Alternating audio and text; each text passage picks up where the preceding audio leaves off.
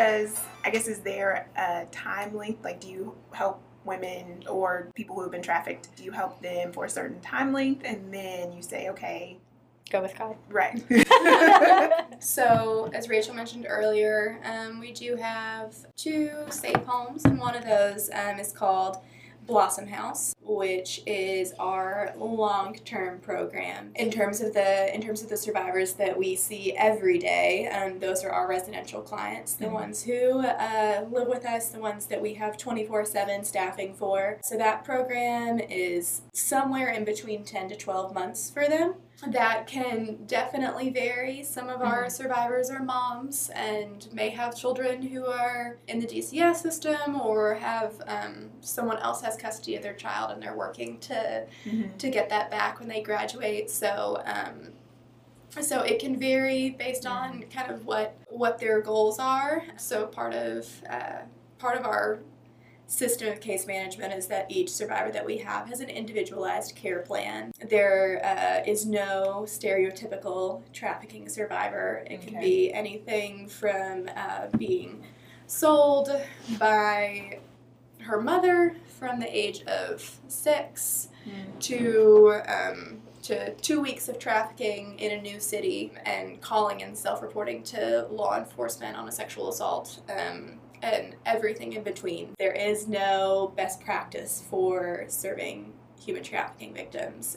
It hasn't been a service area that's been around for that long. It's pretty much the early 2000s. Only in our residential capacity do we kind of have that 10 to 12 month limit because there's so much structure in having a home where survivors live. But when it comes to residential or non-residential clients, be they minors or adults, our mandate is pretty much to serve them for as long as they want services. So the ideal is always working towards independent sustainability, but our mandate is to stick with them as long as they're willing to have us and to stick around longer than anybody else will. Really, when you think about what has led to trafficking, oftentimes there's combination of so many vulnerability factors. So whether it was environmental factors of there's a high justification for porn in a community, and then there's a social factor and the individual factor, and all of there's so many different factors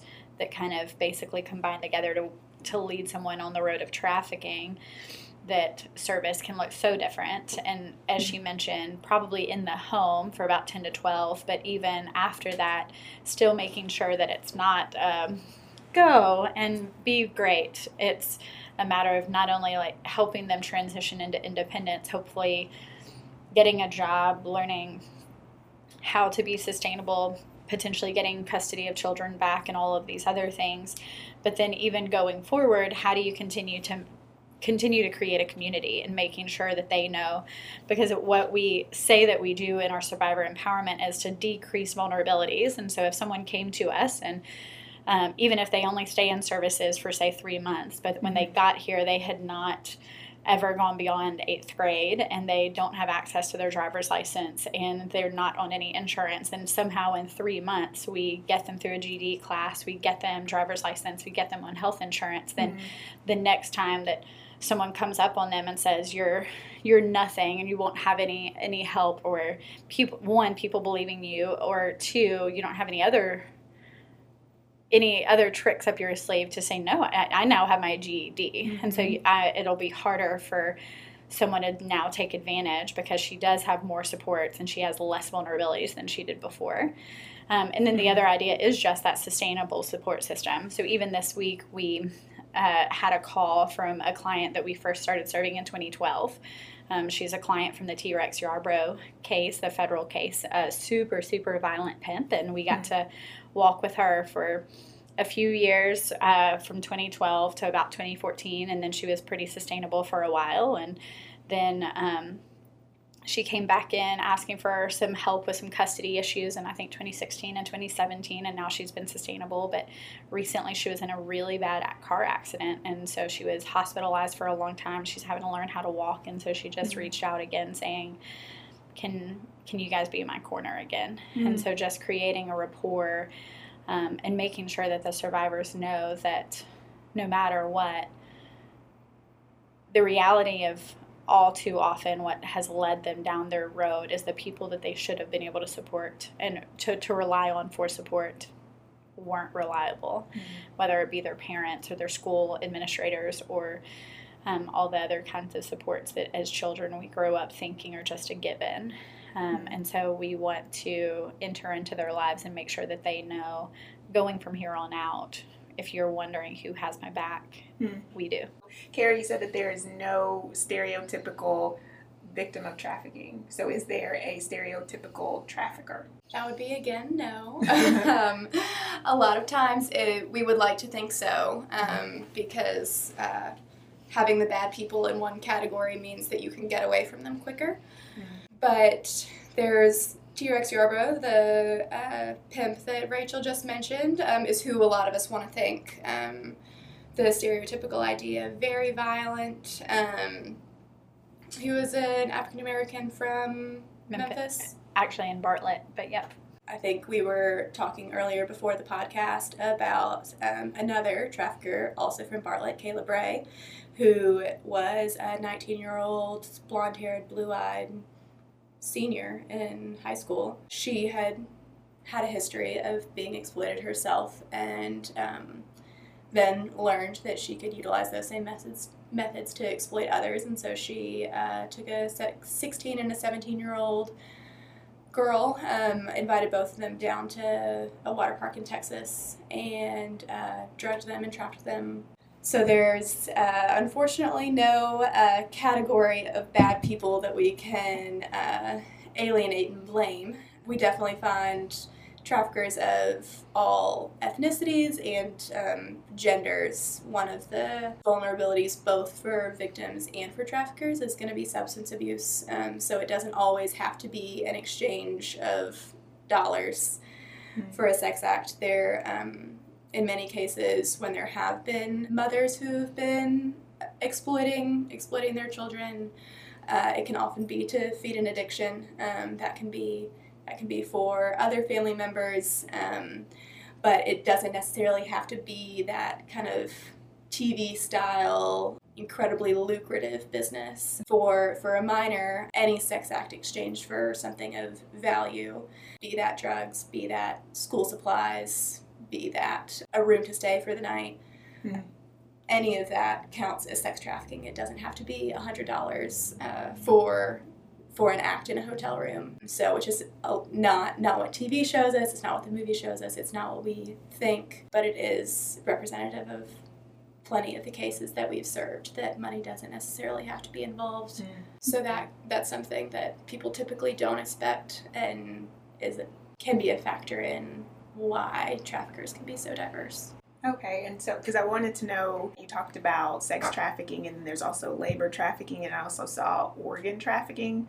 And so, what are the things, is there a common thread with the cases that you deal with here in Memphis, or not necessarily in Memphis, but in this area, of a certain type of trafficking? Sex trafficking is going to be the majority of trafficking. It's definitely the majority of our cases, but it's also... most studies show on this subject that sex trafficking is just the majority of trafficking. Labor trafficking is absolutely out there. I think that locally, and this is across national and even international trends, labor trafficking just doesn't come, it identifies less than sex trafficking. Plus, it's harder for law enforcement to really intervene on the front end. So whereas sex trafficking, the nature of it is someone is actively being sold, and so someone is being displayed to be a bought product, and so then law enforcement can intervene a little bit easier. So if law enforcement does online operations, then they're scouring through online ads trying to look to see, is this a juvenile, is it not a juvenile, have we seen this person? There's now computer software that can track online ads, whether the same ad is popping up in Memphis and Atlanta and Nashville and Knoxville and then back to Memphis. And so if they start seeing these trends in the computer software that the same person or the same online ad is popping up in these places, then it can identify that. But the nature of labor trafficking, they're hidden. Like they're just not out there. And then oftentimes too, someone that is labor trafficked has a great distrust of law enforcement being on their side. Potentially they're illegal, or even if they're here legally, if they are here legally, then potentially where they came from in the country that they came from, it's just going to be a lot more immigrants involved in labor trafficking for the most part. Mm-hmm. And so there was probably a lot more fraudulent contractual agreements that got them to where they are, and they don't know the difference. It's not their culture, it's not their language. Who knows how law enforcement and whether the law was on their side from the countries that they came from, and how to know whether they can identify and be safe in that process. Mm-hmm. You guys are involved with the Tennessee Anti-Slavery Alliance. Mm-hmm. So tell me about that. So I mentioned before that Tennessee has the state model of the single points of contact. And so our agencies were identified as the points of contact for Department of Children's Services and the TBI. And then those agencies, we combined together to create a partnership among one another to make sure that we can actually all be using the same language, the same form of systems. If a girl that's recovered in Knoxville needs services in Memphis, et cetera, then the 4 of our agencies as the single points of contact actually have our own partnership to make sure that we can collaborate to the best of our ability every day. So as far as warning signs, tell me about those, because the situations that I'm thinking about, there was a case in the news probably in the last several years, or not several years, 1 or 2 years, where a flight attendant, she suspected that someone was being trafficked, and that turned out to be true. And then there was another case with Senator John McCain's widow, Cindy McCain. She thought that she saw a situation of trafficking and that it wasn't true. And so how can I, as a regular person, just look for warning signs, like what to do and what not to do, in situations like that? Right. Some of the red flags that we we try to share, dependent upon if you're just seeing somebody walking down the street, one to know is that they're not always gonna be wearing a cocktail dress and heels.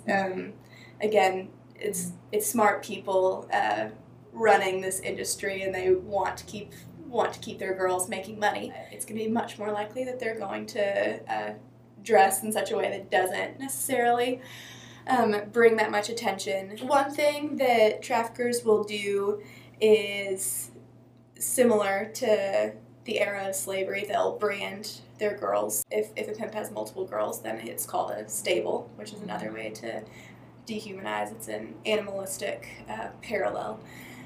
But he will tattoo them either with his name, with something explicit, with a barcode, to symbolize that they're his. Having that tattoo is something, whenever we do trainings with medical providers, for those who do intakes or get to see a potential victim's body, that's something that we always point out to look for. Most victims are told by their pimp that they're not permitted to make eye contact with other men. It's a hyper-jealous mandate that they have. So just having the eyes down, not being able to actually look at the cashier if they're at a transaction, that can be a sign that they're just not permitted to look at other men. If it's one thing we point out with juveniles, if there's a girl particularly who comes from a low-income home and suddenly starts to have an influx of really nice things, if her nails are suddenly done, or she has new hair, she has really nice jeans or a cute bag that previously no one in her family would be able to consistently afford, that is often a common sign of the grooming process of the pimp boyfriending in and giving her a lot of nice things, taking her out, making her feel pretty so that he can make her believe that she loves him before he turns around and says, "Now you owe me for all the nice things that I did for you." So those are some off the top of my head. At least when you're looking and maybe having that check in your spirit. What we always offer is the Tennessee hotline. It's an anonymous call, and law enforcement can track the GPS in your phone. You don't have to stay in any location. You can just call, say what you've seen, and all of our clients had said we'd way rather you call and be wrong and, you know, get law enforcement some exercise is the worst case scenario. So the number's on our website, but it's 1-855-55-TNHTH.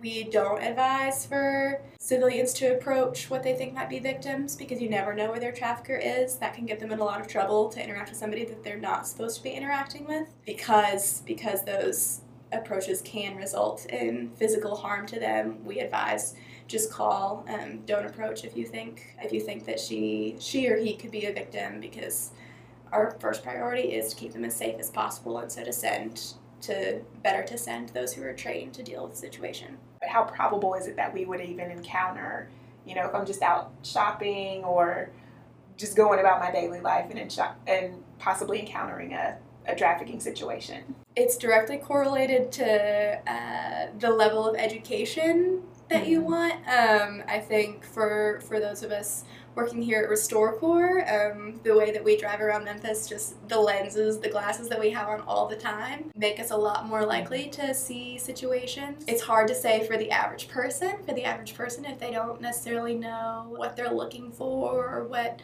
places are common tracks or any of those pieces, then it can look like it's underground or it doesn't happen. Continuous education, I think, is the best recommendation. You know, we're happy to come speak around Memphis and around the 21 counties that we serve, which are on our website.